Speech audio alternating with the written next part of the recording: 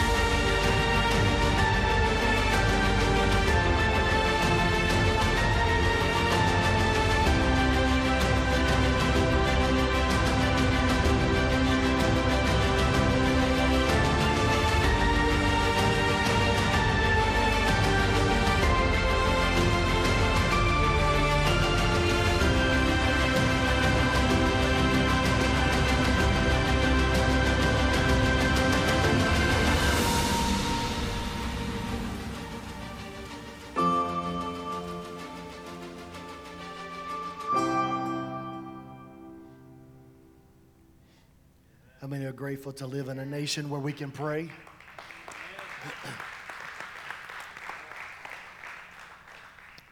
I'm going to say, happy 4th of July.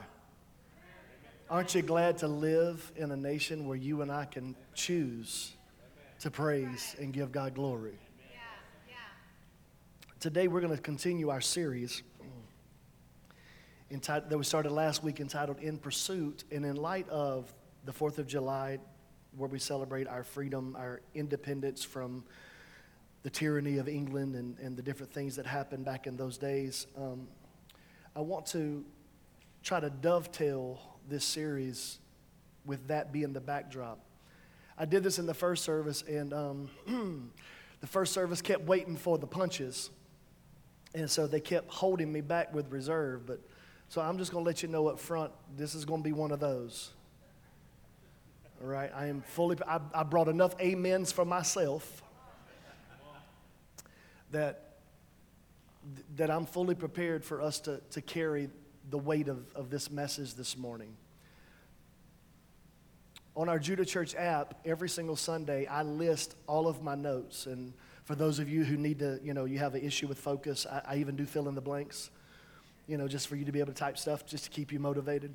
And I'm the kind of guy that 99% of the time I will give you every fill in the blank, because I know some of you will leave frustrated if I don't give you every answer. And so I try to always do that. This will be one of those sermons, in my opinion, that you will want to reflect on, and maybe go back and study and hear what the Lord is going to say. In the first service, let me get you here, okay? The first service, I had people stand up and walk out. And I'm okay with that. My attempt to offend you is not my attempt. But I do want to confront, because we have to decide what it is that the Spirit of the Lord is saying in our world today. And so at the point, here's what I always ask Holy Spirit to do when I get upset about something. Holy Spirit, help me to understand what you're saying to me as to why I got upset. I don't want anyone to walk out. I don't want anyone to get to the point to where you're upset, where you feel like you need to leave.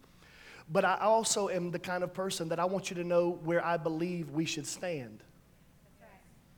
And sometimes the greatest thing you can learn is what you don't want and where you shouldn't be as much as where you should. All right, I'm getting 46, so I'm to the place now in my life, okay, where truth is truth. And I understand that your blood is going to drip from my hands if I try to tickle your ear. And you're going to stand before God and go, he didn't say it. And I'm trying to eliminate that as much as possible in my life. So I'm trying to prepare you now, just so, you can already be mad and decide if you need to leave before I get you mad. Hallelujah. And if you do get upset, listen, you're going to eat hot dogs and hamburgers tomorrow. And somebody said, praise God, hallelujah. And just take a firework, because baby, you're, never mind. Just take a firework and say, this is PG's head, and then just, let it explode, and you'll be fine. Jesus is Lord, okay? I'm cutting it because I know there's a lot of emotion that can come with this. We find this in the book of 2 Timothy chapter 2, verse 22. We're in this series entitled, In Pursuit. And the spiritual father, Paul, is admonishing his spiritual son, Timothy, in this letter saying this, flee youthful lust. We talked about that last week. It's worthy of listening to, in my opinion. Flee youthful lust. There are some things you're too old to continue do. You're too old to still be doing some of the things, falling for some of the same old tricks. You're too old for that. You're too old to still being played like you're 15. You're too old for that. It's worthy of a listen, in my humble opinion. He says, in order for you to pursue some things, you got to let go of these things. So flee youthful lust. And then look at it. The first thing he says is pursue righteousness. Pursue faith. Pursue love. Pursue peace with those who call on the Lord of a pure heart. Watch this. But avoid foolish and ignorant disputes. Boy, we need this in America. Avoid foolish and ignorant disputes, knowing that the only thing that was generated by that is strife. And a servant of the Lord must not quarrel, but be gentle to all. Not just the ones you like, but gentle to all, to everybody. To be gentle to everybody and to not quarrel, but to be gentle to everybody, able to teach, patient, in humility. Watch this. Correcting those who are in opposition, if God will perhaps grant them repentance so that they may know the truth. I believe with all of my heart we need a revival in our nation, but the greatest revival we need is a revival of common sense. We need a revival of common sense. Somewhere along the way, we started calling wrong right and right wrong.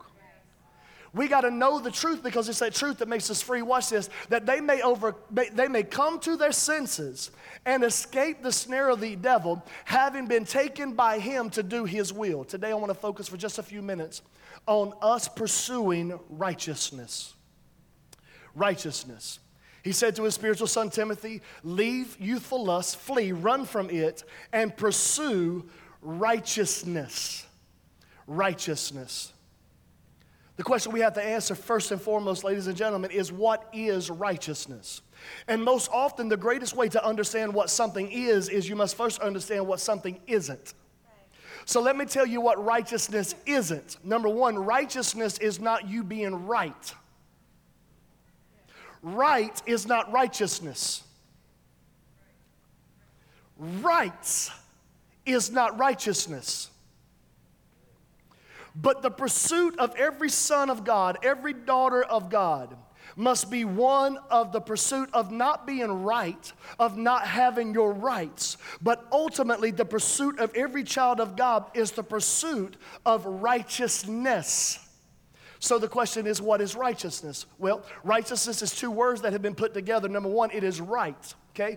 That word right, it means, I think I have it on the screen, it is moral correctness. That when I am right, or I have a right, it is morally correct. In other words, divinity has moved into a place and given me a command of what it is, and that is what moral behavior of correct behavior is. Not political correctness, moral correctness. Right, but it's not limited to just correctness in terms of morality. But watch this, righteousness is to have the nature of. So it doesn't mean I have the knowledge of it, I have to have the nature of it. Hang on with me, okay?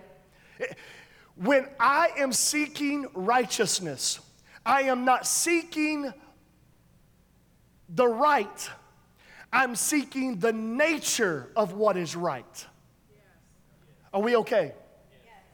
that when I come and I'm going after righteousness, what I'm doing is I'm not trying to find the answer, I'm trying to find the essence for why the answer is the answer. Righteousness. Solomon wrote in the book of Proverbs chapter 12 verse 17, look at the text. It says that he who speaks truth declares righteousness, but a false witness is declaring deceit. That there is a difference between just having truth and having righteousness. Hang on. There's a difference between truth and righteousness, but they exist hand in hand with one another. So let me give you the difference real quick, because I don't want you to mistake having truth for having righteousness. Truth is this. Truth is mental conformity to the fact or reality founded in God's perspective about the matter. Let me give it to you in the GIV version. Okay? Here's what that means. That means truth is God's opinion on any subject. Whatever God thinks about your marriage, that's the truth. Whatever God thinks about the way you do business is the truth.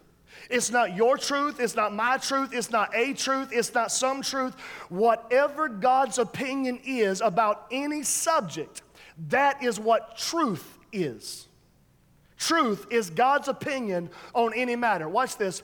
When I embrace truth, I am becoming mentally conformed to what God's perspective is about that subject.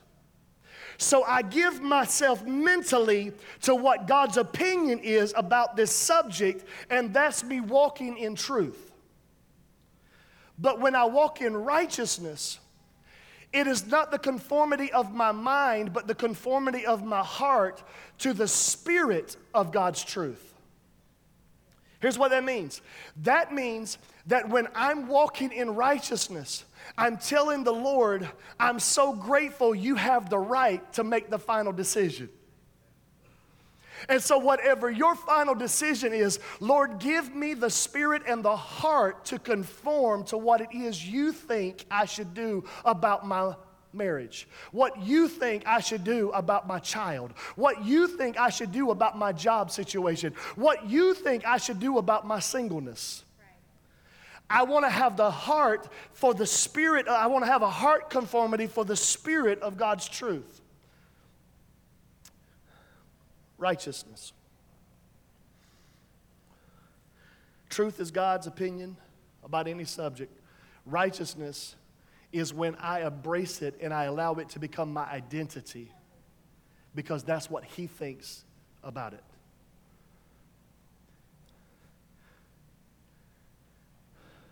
But where we gain our righteousness is very important. For the Bible says in Isaiah chapter 64, verse 6, that our righteousness is as of filthy rags. Okay? You can be righteous. You can have righteousness. But your righteousness is raunchy. I couldn't say that in 8:30 because they saved. But some of y'all hadn't read that far in the book yet. Your righteousness still hadn't met tide. Your righteousness has been out in the yard after a rainstorm wallowing around everywhere. My righteousness, watch this, it can cover my heart, but just because it's covered doesn't mean it's clean. It may cover, but it's not clean. My righteousness is like a filthy rag. That's why Paul told the church at Ephesus in Ephesians chapter 6, verse 14, that when you put on the armor of God, one of the things you have to put on, this is God's armor, it is a breastplate of righteousness. So you and I have a choice. We can have a rag or we can have a breastplate to cover our heart. One will cover you but will not protect you. The other will cover you and help you to continue to live. You can have a rag of righteousness over your heart, but it's not going to stop the bullet. But you can have God's righteousness over your heart, and there's no weapon that will be formed against you that can take you out. because your heart has been covered by God's righteousness over your life in the vital areas. Righteousness of God. Interesting, because we find out in Deuteronomy chapter 32, verse 4, that He is righteous. It's not like He has righteousness, He is righteous. The Bible tells us in Psalm chapter 48, verse 10, that not only is He righteous, but His right hand is filled with righteousness. In other words, it is His essence, but it is also in His hand to give and distribute. In Psalm 119, verse 142, the Bible says that this righteousness is an everlasting righteousness. In other words, He has a righteousness that cannot run out. In Psalm 145, verse 17, the Bible says that the Lord is righteous in every single one of His ways. There is not one way that God works that doesn't have righteousness attached to it.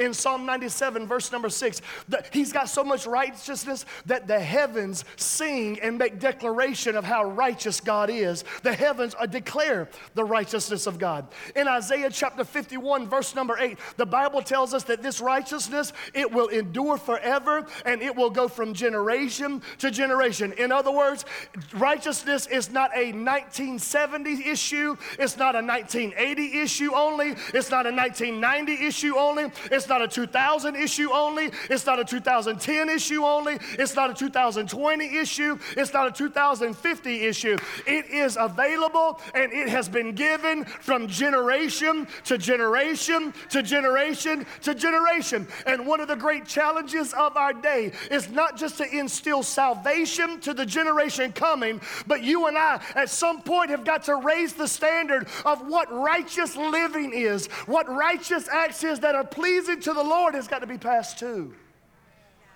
It's got to be passed too.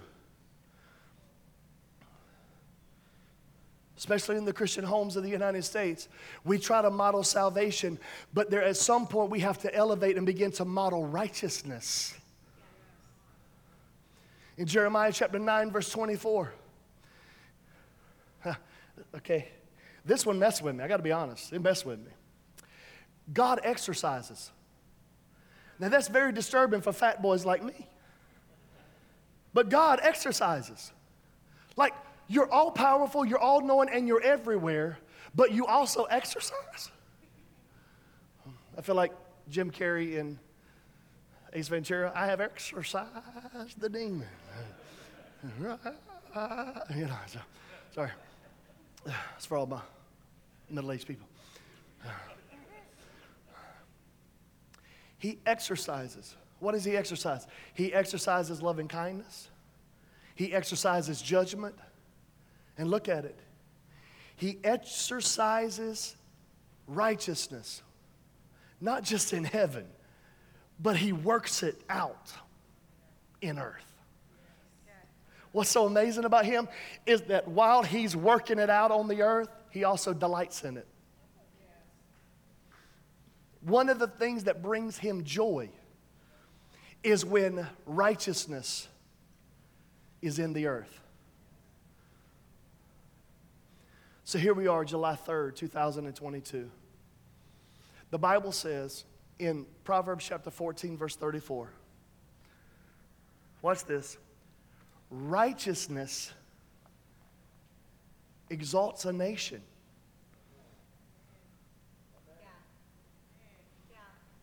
But sin is a reproach on all people.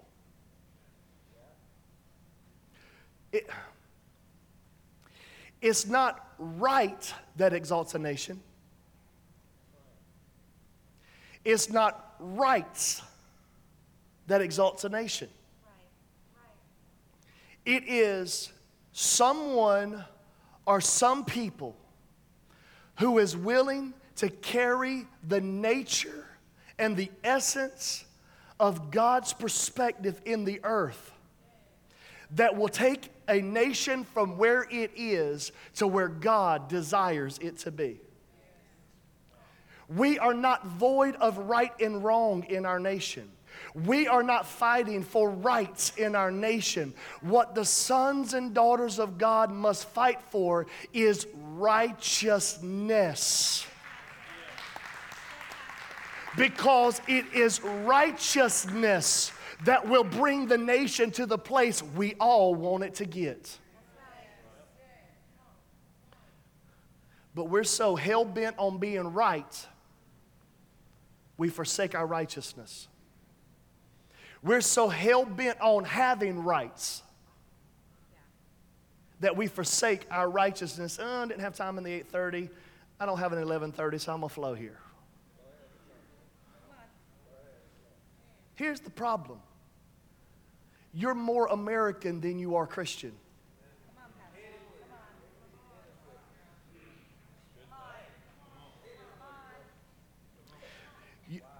Or somehow the enemy has warped your thinking to think that God is an American.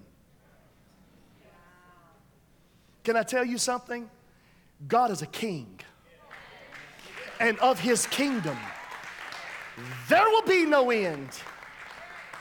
The kingdom suffereth violence, and the violent. And we're running around trying to be right when God is looking to put power and authority into the righteous. For the effectual fervent prayer of a oh, God have mercy. It avails much. That word in the Hebrew, avail, it means to force. That word much in the Hebrew means uncommon things. The reason why we are not seeing uncommon things forced into our nation right now is because God's looking for people not to just pray, but to be righteous enough to have an effective prayer life, that when you pray in the effectual way, it forces uncommon things to show up in the... But it requires the essence of God being revealed, not just my moral correctness. Righteousness exalts a nation. Sin is a reproach on all people. Look at Acts chapter 10, verse 32. The writer says this, but in every nation, look at the conditions, who fears him and works righteousness is accepted by him. The reason our nation will be accepted by God is if there is once again a reverential awe for who he is. Y'all don't understand what I'm saying. God, I'm getting old. I can tell I'm getting old. There was a day you didn't even walk into church if you didn't have your act together. You just knew that God was going to come down and strike you. And if he didn't strike you, one of the church mothers would. See, some of y'all come from, some of y'all don't come from the right church. I understand. But there was a day, listen, God was, your spirit man was checking you at the door, and the mothers were checking you at the door too. Come on.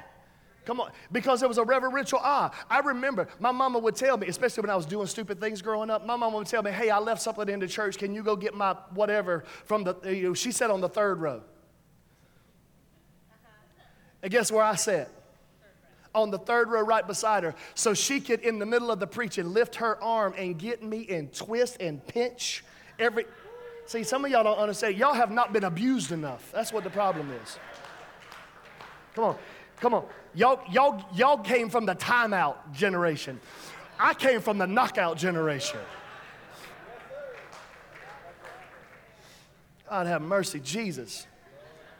I came from, y'all came from the, oh God have mercy. You are innocent until proven guilty generation. I came from you are guilty until you're proven innocent generation. And then every mother in the church would take turns swinging on you.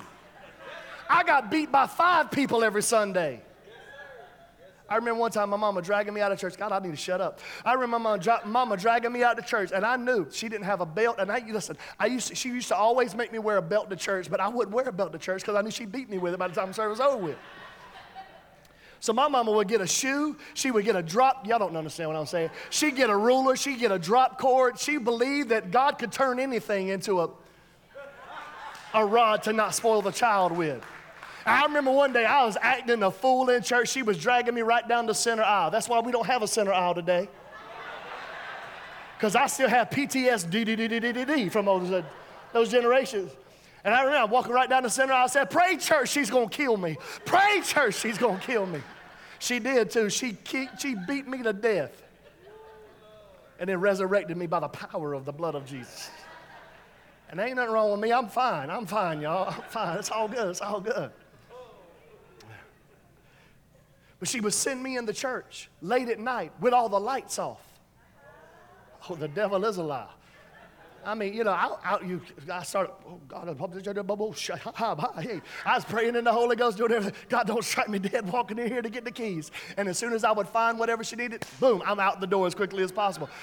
There was a reverential awe. Coming to the house of the Lord with no coffee.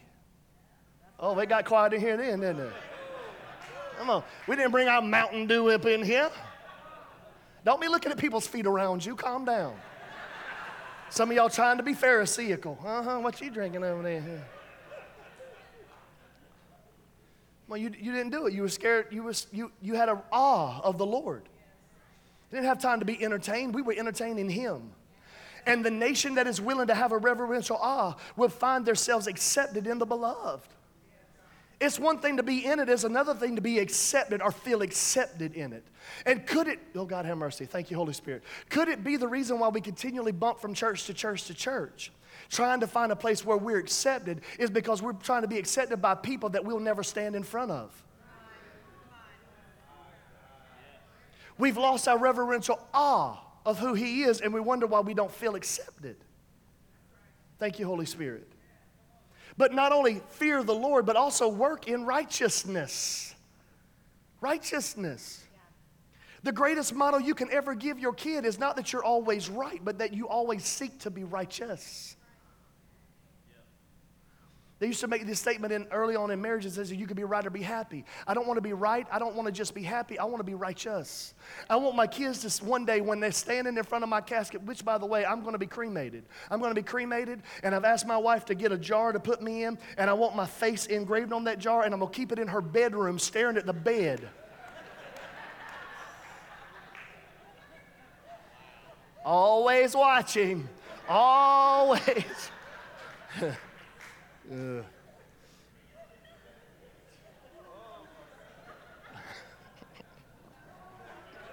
So stupid. That's so stupid.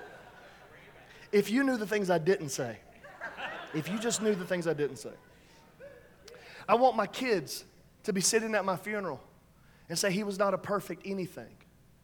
But man, my dad, he tried to live righteous before the Lord and us. Righteousness has to be our standard, not being right. Sitting there screaming, I don't know why, I didn't do this in the first service, sitting there screaming and yelling at each other. All your kids are listening. I don't care how many video games they got on. And you're screaming for being right. You're fighting for being right. You're about to divorce over being right. When the standard is not being right, it's being righteous before God. That's the standard. Righteousness is when you get into acceptance. So, how do I pursue righteousness? How do I pursue righteousness? I'm teaching today. How do I pursue righteousness? How do I pursue it? Matthew chapter 5, verse 6. Blessed are those who hunger and thirst, not for being right, not even for having rights, but blessed are those who hunger and thirst for righteousness, for they shall be filled with righteousness. Interesting. Hunger. Hunger is a picture of your belly. We talk about hunger pains, and we naturally gravitate to the human part of the body of our belly, our stomach. And the reason why we gravitate towards our stomach as the place where we hunger is because scripturally, out of your belly shall flow rivers of living. There is a flow. It is a picture of your spirit man. And there must be a hunger in your spirit man for righteousness. Because if you allow the desire, the appetite of your spirit man to come to the forefront of your life, there is an infilling of righteousness that will be released into it. But the problem is we give our hunger to everything that will not create righteousness, and we wonder why it doesn't flow from us. But I believe the heart of God for this moment is to pull you and me and those listening to understand that our spirit man has to be the thing. We are driven by hunger. We are driven by our desires, our inward man desires. Hunger will make you do things you never dreamed you would do. Hunger will make you go after things that you never dreamed you would go after. Hunger, it is the desire for hunger. It'll make you sell things. It'll make you leave things. It'll make you do things. It'll make you walk away and walk into, because you have this insatiable desire. Every mother, every father under the sound of my voice knows that the greatest thing that is the most difficult to know is that our children are hungry. And the reason why is because hunger is one of the most powerful reactions of our body to the circumstances and the situations of our day. And what it represents is your spirit man yearning for something new, yearning for something that will actually fill you. And if you and I can get to the place to allow our spirit man to listen to the news, not our ears, not our emotions, not our mind, but if we'll allow the news media to be navigated and filtered through our spirit man, we'll see what's really happening, not the propagate they're giving us. When we allow our spirit man to navigate our social media, we will scroll quicker and we will defriend and unfollow quicker. When we're led by our spirit man that's hungering for righteousness. When you hunger, when your spirit man hungers for righteousness, your spirit man will be filled. Your belly will be filled with it. In contrast, he says, they that hunger and thirst. While one is about your inward man, your belly, the other one is a picture of your mouth. Uh-oh. Here we go. You ready to get mad? Here we go. If we're thirsting, see, there's way too many thirsty people in our culture. You thirsty. But the problem is you're not thirsting for righteousness. We're thirsting to be right. We're thirsting to be seen. We're thirsting to be famous. We're thirsting to be acknowledged. We're thirsting to be rich. But the thirst of our mouth should be one of righteousness. Not right or rights, but righteousness. It is quiet in this Holy Ghost-filled church. But the problem is we're not filled with righteousness because we can't find it in our mouths.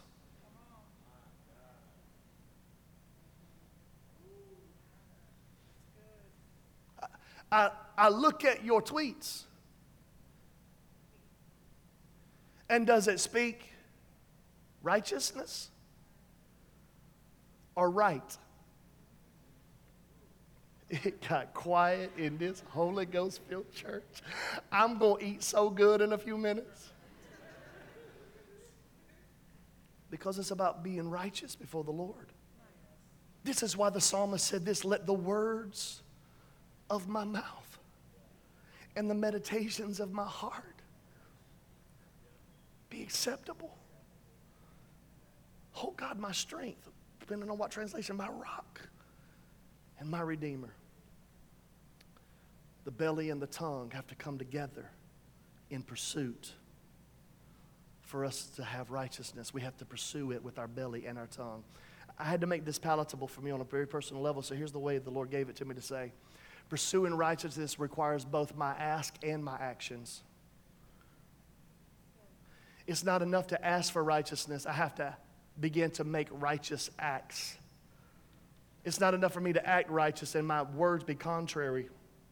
But my words, my ask and my actions have to come together in pursuit for righteousness to be filled in my life. For righteousness to be filled in my life. for righteousness, to exalt this nation. If Sister Rena was in here, she would go ahead and precursor this. It's about to be tight, but it's about to be right. Just.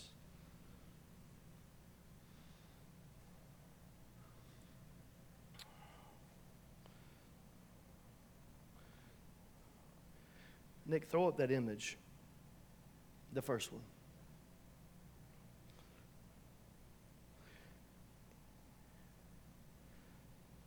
Over the last 2 weeks, a very powerful thing took place in our nation.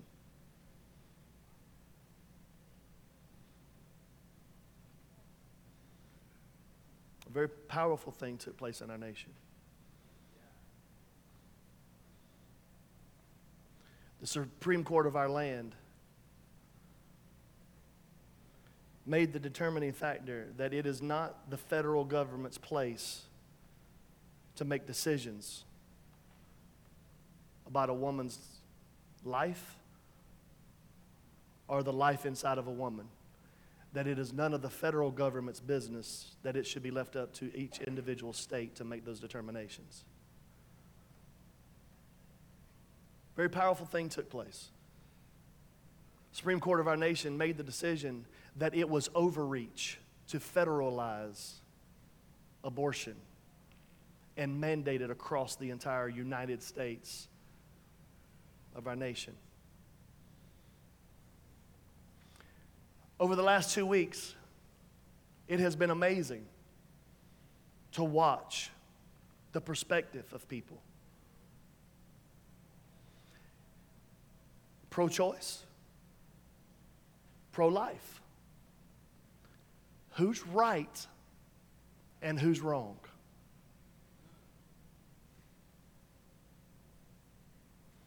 You overturned it, now we're right. You're making decisions for my body, now you're wrong. Pro-choice, pro-life. You are now not just making me right and you wrong, or you right and me wrong. Now you're infringing upon my rights as a woman. While the other side is saying, for 49 years you have been removing the rights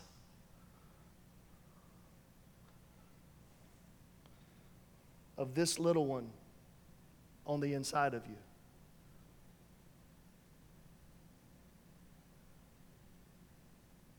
For 2 weeks now, is fighting for this right or fighting for that right? Is it fighting for his or her rights? Or are we fighting for the mother's rights? Right and rights.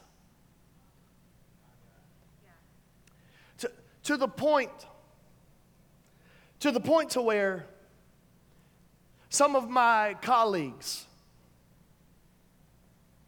people who are in the church world, church leadership, have made some of the most asinine and ridiculous statements. Like, if you're a Democrat, you're not saved. So what you're saying is that the only people who have a chance to make it to heaven is Republicans. Well, I'm not sure I want to go there.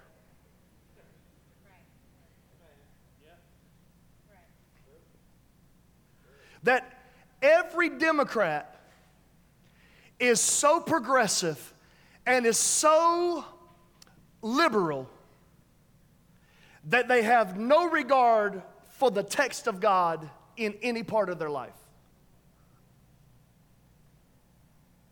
You moron.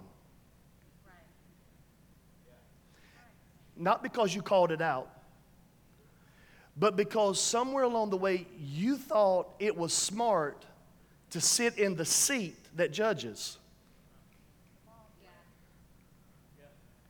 And that it ain't going to come back on you in some way. I'm going to let you in on a secret. I don't want to be the judge. Because I'd have killed Thanos.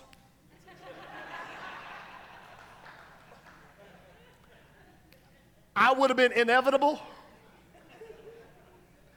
And then I would have inevitabled myself.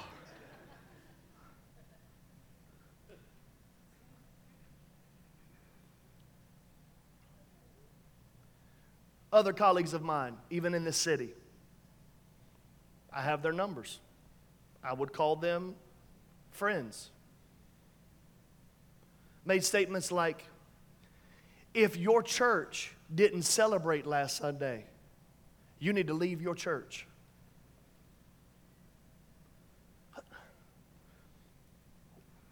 What are you doing?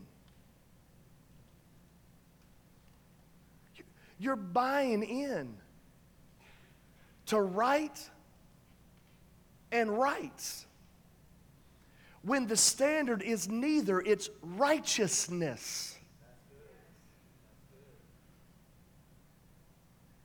Now, I've talked about my colleagues. Now let's talk about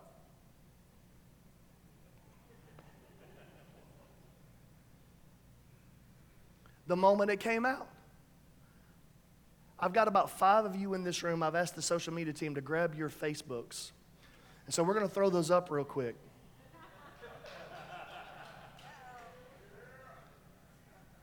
Because it's easy for you to have digital courage when you're not facing somebody. Oh, you got nervous, didn't you?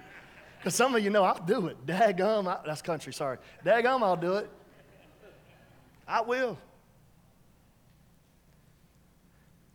Because they told us that if you don't give your opinion on your social media, let us know who you're for and who you're against, because we want to know if you're right or you're wrong.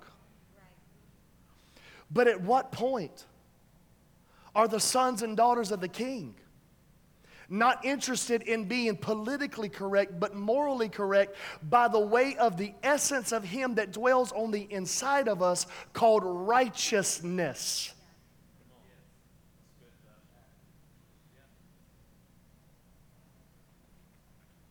So, all right, I'm going here, okay? It's about to get worse, okay? I am a processor by nature, by temperament. You go down the line, okay? I do not do well when you tell me what to do. Now, if you ask me, I'll give you the whole world. But if you come over here and tell me something, don't you tell me what to do. You ain't my mama. And even if you are my mama, I got too many bills for you to roll up in here and tell me what to do. Stop paying a few. And then I might let you have a say. Maybe. I get all this political pressure to make my opinion known. Hear me.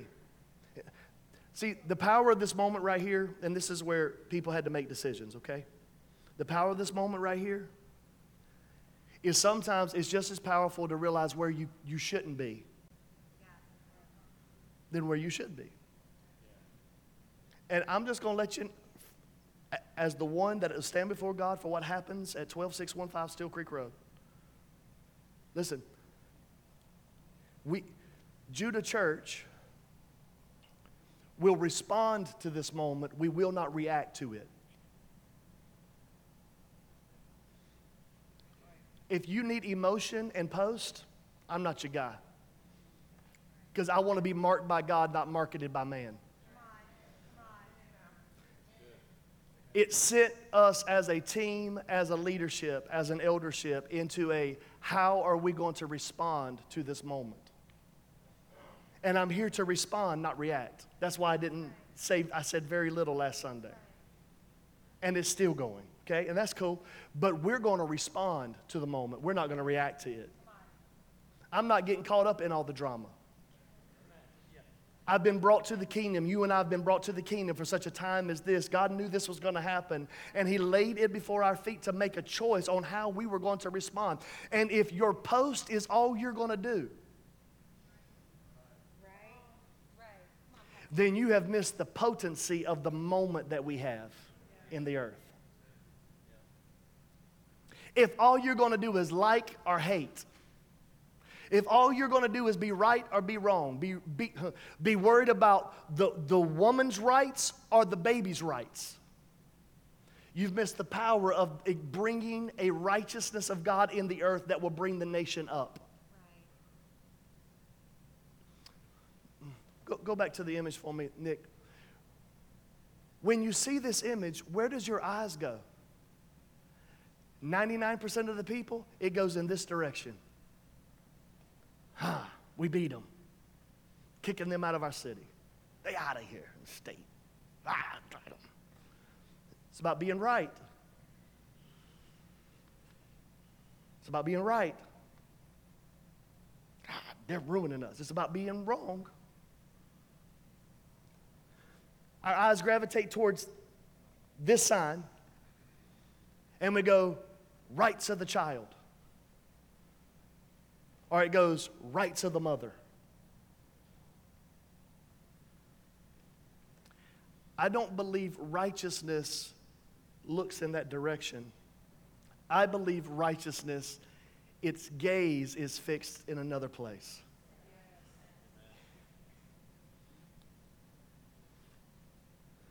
Righteousness is not looking at where she's walking in.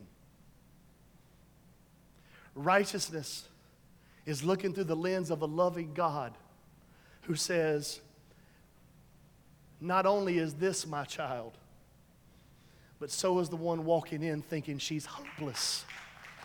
She's helpless. There's nothing for me to do, so I choose death so that I can survive.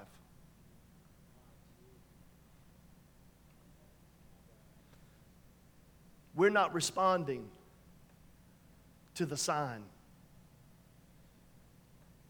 Righteousness demands, what do we do for her and what God has allowed to be conceived within her?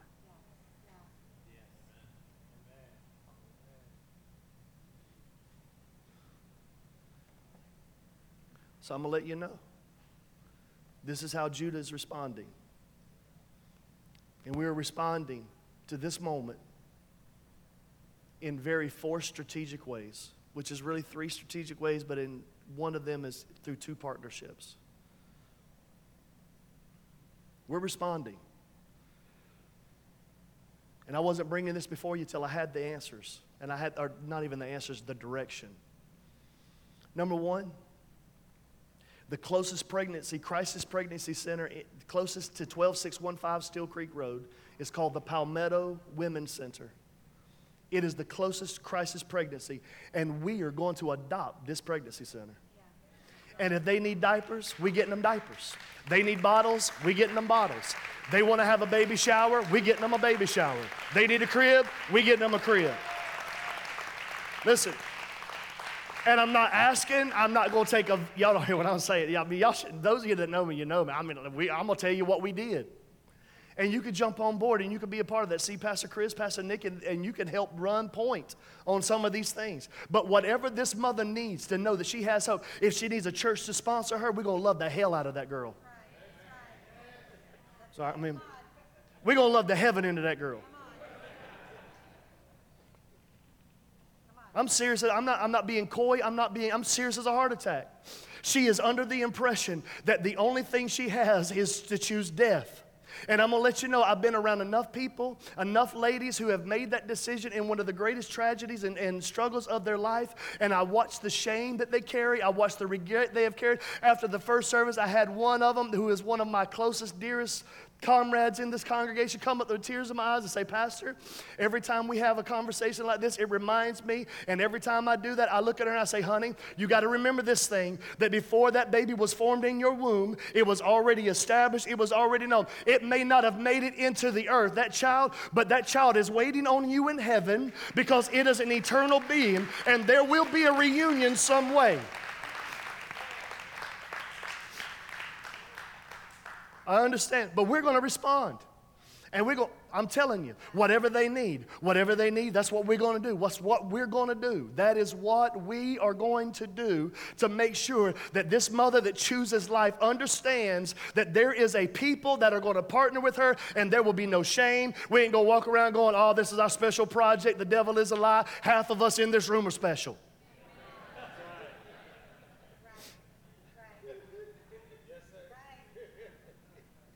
And some of you are looking around, but I'm talking to you. Because I was talking to me first.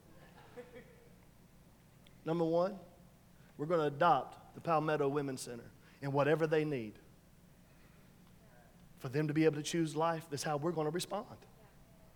Number two, there's a ministry. The closest abortion clinic to our area has attached a ministry beside of it called Love Life. Love Life.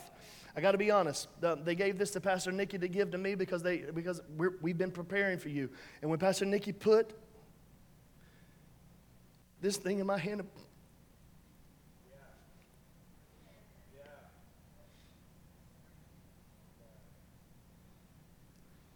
it just about wrecked me. But I have no condemnation. I have no condemnation. There's no shame. Many people under the sound of my voice. Before this week is over with, there'll be 250,000 people that will have heard this message. And I have to believe there's at least one or two that the enemy would try to use this moment as to bring shame into his or her life.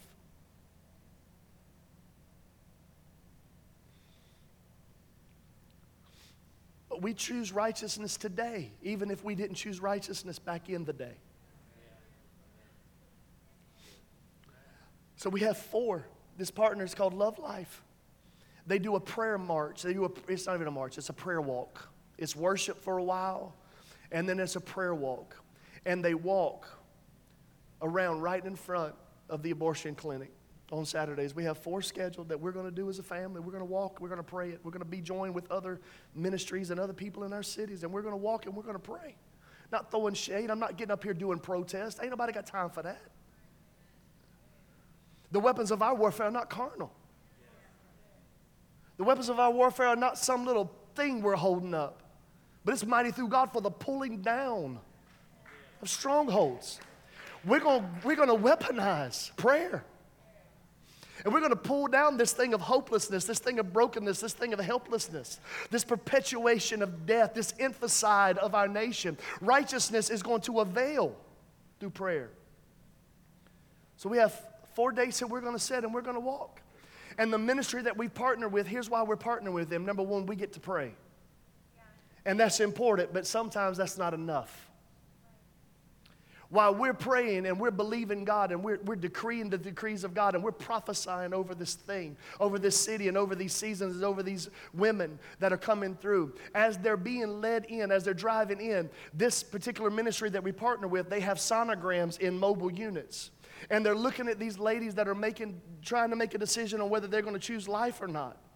And they're looking at them saying, hey, why don't you come in here? Let me show you. Hear the heartbeat for a minute. I want to show you the sonogram. There's a baby. This is life on the inside of you, not a mistake for you. Give you a choice. So while we're praying and we're believing, they're actually putting some action to it. We're asking, and they're putting the action to it to give them a chance. 4 times we're going to join with them between now and December. Number 3 and 4, we're partnering with Defend the Fatherless and Fostering the Family, which is the North Carolina and South Carolina foster care system. And I'm calling for the Spirit of God to speak to this house. That the spirit of fostering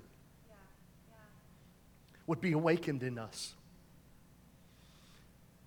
These babies are going to be born, and we're going to trust the system to train them in the way they should go. There are people that will be under the sound of my voice, either in this room, watching online, or listening later, that have been asking God to give them a child. Maybe He has already birthed one.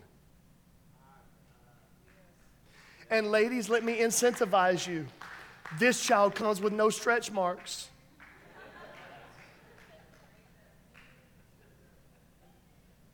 I'm trying to break the tension because I know what I'm confronting.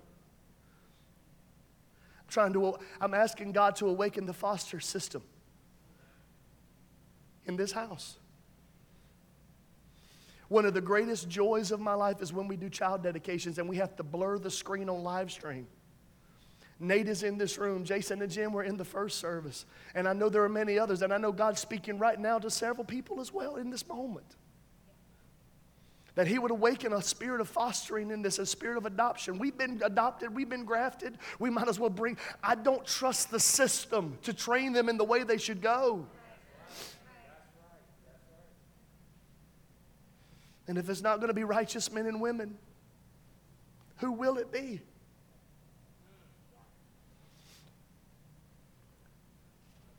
Could it be that if we reach them as a child, we won't have to rescue them as a teenager?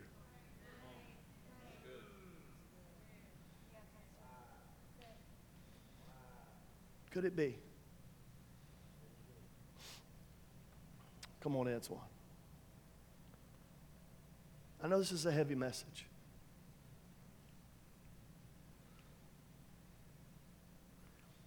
I was sitting with Em and I. We've been spending a lot of time together, just kind of driving and just processing.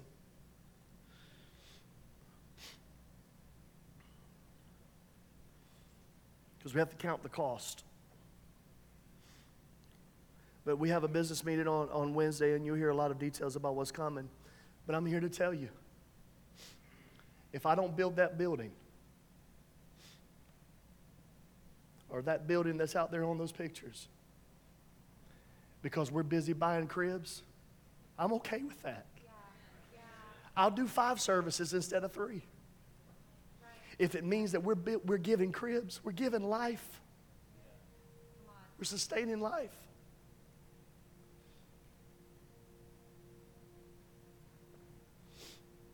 And I don't want to hear your mouth because half of you come to one. Sort of. Em and I were riding down the road. We've just been spending a lot of time together over the last 2 weeks through this process. I just have to get away from the media and hear what God is saying to the moment. Holy Spirit, what would you have us do? She made a very profound statement because it's just who we are, so I don't think about it. It's our normal.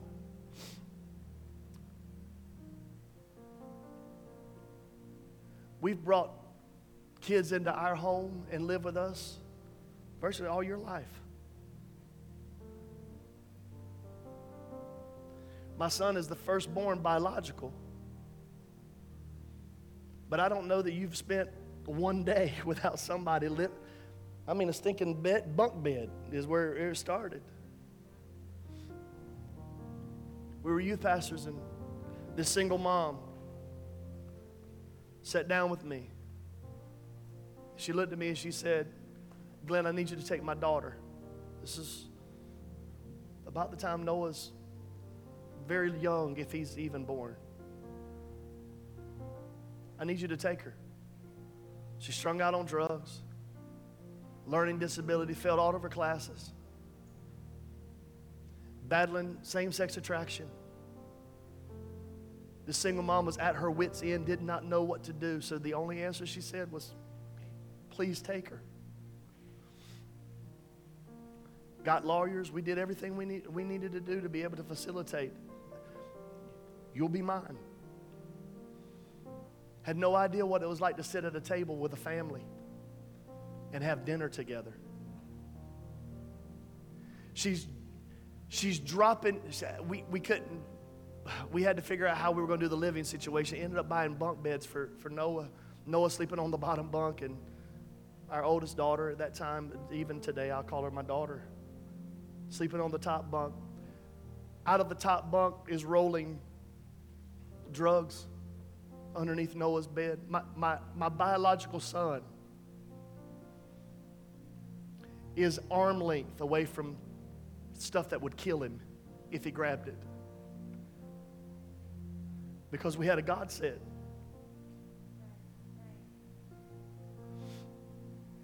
Strung out on drugs, battling same-sex attraction, learning disability, failing all of her classes in 4 months. In a house that will serve the Lord. She went to the president's list, the principal's dean's list, or whatever you call it. All A's and B's. Turned around, her mind got turned around, her addictions got broken. Everything that the enemy was trying to put by way of stronghold was broken off of her life. And then she got arrogant. Because now she knew what blessing felt like. And then she thought it was her, not the God in her. So she ran prodigal living for years. I would go, middle of the night, I'd go grab her. Middle of the night, I'd bring her back into the house. Middle of the night, there were seasons even early on at this church, when we were planning at this church, I would have to branch out, and I would go in the middle of the night on a Saturday and get her out of things she shouldn't be involved in, and then have to get up on Sunday morning and operate and function as we're trying to birth this church. And the Holy Spirit spoke to me one day, and He said, Glenn, stop getting her. And I said, Lord, what are you talking about? I'm her father. There's nothing you wouldn't do for me. There's nothing I won't do for her. I love her as if she's mine. The Holy Spirit spoke to me and said something to me that changed my life. He said, son, prodigals need pig pens. And before she's willing to waller and then come to herself, you keep pulling her out.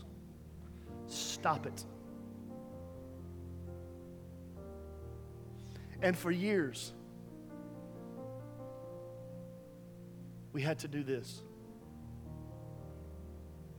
Fast forward to just a couple weeks ago, one of the greatest Father's Days that I can remember in a very long time.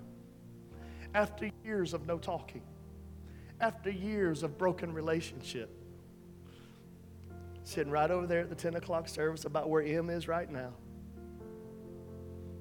She comes sliding in the back door, sits on the back row. By the end of worship, has both hands lifted, worshiping the Lord. In between the second going to the third service, she pulls me back into my office, and we begin to talk, and restoration comes on Father's Day. We go to lunch together. We eat sushi, by the way. She even pays for the meal. I'm telling you, God is miracle working. Wonders to perform. I said, if I'd have known you were going to pray, I'd have ordered more. You pay and you were going to order more. Because prodigals need pig pens. I will arise and go back to my Father's house. Story after story. Our newest, Chisholm. Most of you have not met Chisholm. 6'10", Nigerian prince. Hey, Paul, that's what's going on right here. And he's supposed to be here sometime this summer. He's at Grambling, doing his thing, about to graduate. All of our lives. Child in need. Not on our watch. And it's not just me and him. It's what Noah, it's what McKinney, it's what we do. It's what we do. It's what we do. I'm mad at you. Some of you will get this. Others of you will not. Those of you who don't tan.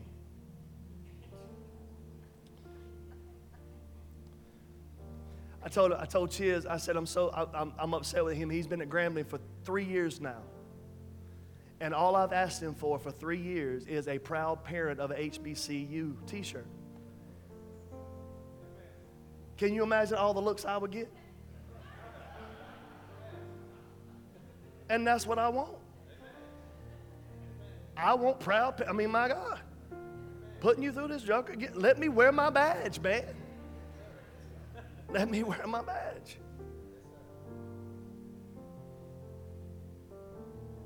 It's one of the greatest joys of my life. If you've checked out our website, you can see Chisholm. Good Lord. It's abundantly clear. We all feel like Lord Farquhar to him. Some of y'all didn't get that, but others of you. It's so stupid. So stupid.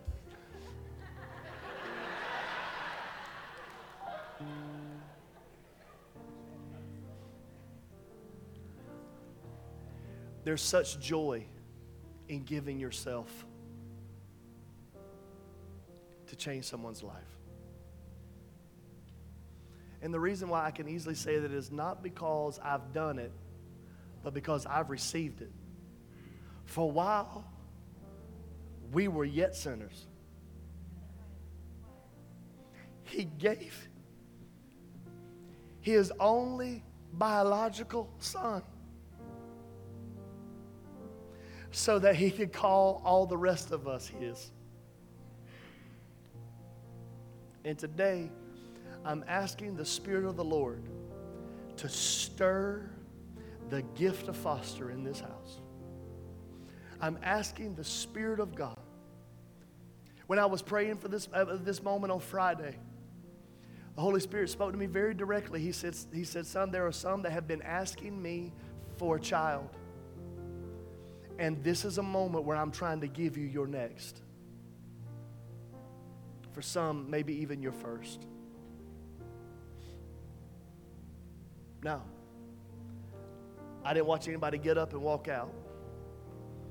So either you're just waiting for me to pray, or you hear the heart, not the mental conformity. I want the Spirit of God to speak on how you, your house, me and my house, and then us as His house is to respond to a moment just like this in the earth. If my people who are called by my name will humble themselves and pray, seek my face, and turn from their wicked ways, I will hear them from heaven, I will forgive their sin, and I will heal their land. Righteousness exalts a nation. Y'all, we're not going to get wrapped up in right and wrong.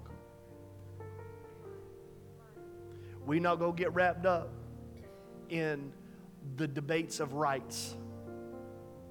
Sons and daughters of God have to walk righteous before the Lord, because it is righteousness that will take this nation to where God wants it to be. Father, thank you for your word today. Thank you for your goodness today. Thank you for the testimonies of even the miracles earlier today that we have celebrated. Now, Spirit of God, speak, for your servants are listening. What, Holy Spirit, shall we do in our pursuit of righteousness with what you've laid before us today by the way of your word? You've called us, you've summoned us, you've brought us here. This message has landed in season. Lord, some of it is required action. Some of it is required giving. Some of it is required doing. Some of it is required registering. Some of it is required fostering. Some of it is required adopting. Some of it is required praying. Some of it is required prayer walking. Some of it is required being a support. Some of it is, I don't know what it is that you're requiring, Lord, but whatever it is, we say in this house, here are we, send us. It's our heart's cry. We praise you. We thank you in Jesus' name. Can you just slip up your hands all over this room and just honor the King?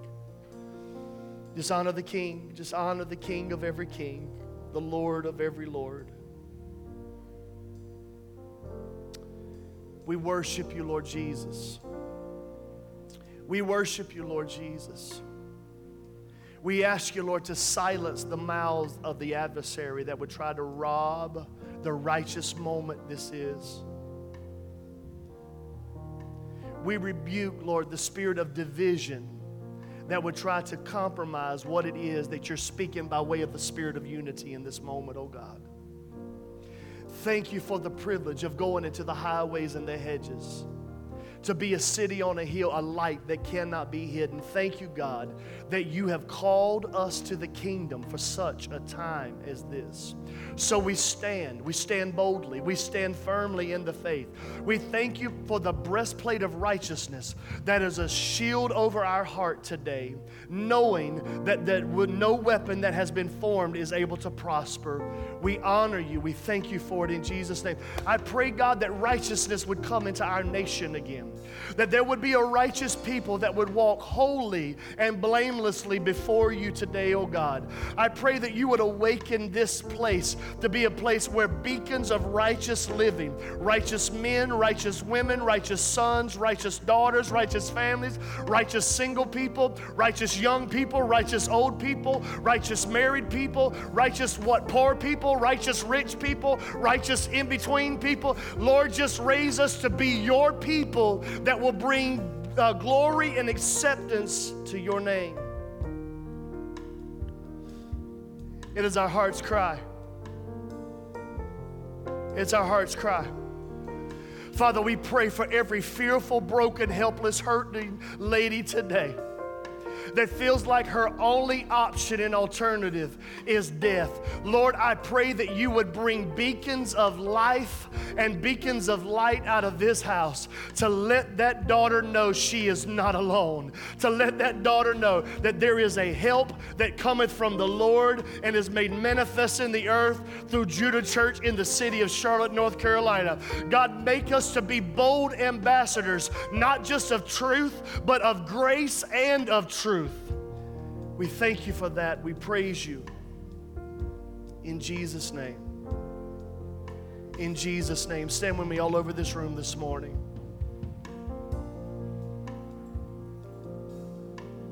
In Jesus' name. In Jesus' name. Prayer team, I'm going to ask you to move right here. Just move. Just quickly. If you're here today,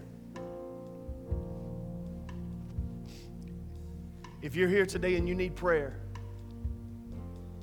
before you leave this place, don't leave without somebody touching and agreeing with you. You heard in the middle of worship that God is breaking, He's pulling cancer out of people. He's delivering people, that this is a season where healing is being released through this house and in this house. I don't care what it is, God is able to heal. He is the God that healeth all our diseases according to Scripture. And if you're sick in your body, you're sick in your mind, you're worried, you've got depression, you're battling anxiety, I don't care what it is. It's a financial, I don't know what it is, an emotional, intellectual, relational. Before you leave this place, I encourage you to stop by one of our prayer team members and let them pray the prayer of faith with you and believe for miracle territory to be released in your life. If you're in this room today and you're a prodigal, and you've realized that you've stumbled in out of a pig pen into a moment where you can come to your Father's house, today is the day of salvation. Make the choice. And you say, I don't know if I'm ready. Hear me this morning. You don't get clean and come to God. But when you come to God, won't He make you clean? You don't get fixed and then come to God. You come to God just like you are, and He will make all things new. Call number 3, and finally, pull that down just a little bit for me. If you're in this room this morning and the enemy has tried to rob you of the purity of this righteous moment by throwing shameful things of your past before you, there's 2 things I want to say to you. Number 1, the devil is a lie. The devil is a lie. And he is an accuser. The good news is he's a lie. So everything he says, the opposite is your reality. The devil is a lie. Number 2, there is therefore now no condemnation for those who are in Christ Jesus. There's no condemnation for those who are in Christ Jesus. Shame is not a gift of the Spirit. Now, conviction, He'll do. Today, before you leave this place, not only do I have prayer team members sitting up here, but I asked our counselors to come and be in part of both the services today. And maybe you've been holding it and not been able to walk in freedom because you can't forgive you even if God did. There are some times you can pray and it's done. And then there are some times that it's a process that you have to walk into your healing. And our counselors are up here at this front as well. Dr. Tim and Cheryl, right on the far end to my far right. And if you just need to walk through the process of healing, that's what they're here for. Don't let the enemy rob this purity of this righteous moment by trying to throw shade. And I will say to you, just in case you didn't hear me, just in case you didn't hear me in the middle of my speech, that baby is an eternal being. Before he or she was formed in your womb, God had already known him or her. And though he or she may not have made it into this earth, good God, when we get to heaven, he or she is going to make it back into your arms. Because that's just how good of a God is that we serve. So I rebuke the spirit of condemnation that would try to sit and rob every daughter and son of the peace of God that surpasses all understanding. And if you need strength and help walking through the process of that healing, thank you, Holy Spirit. Nobody knows. Just hear the Lord saying in this moment that you're in relationship, and it happened even before the relationship. Nobody knows. You've been carrying it all this time.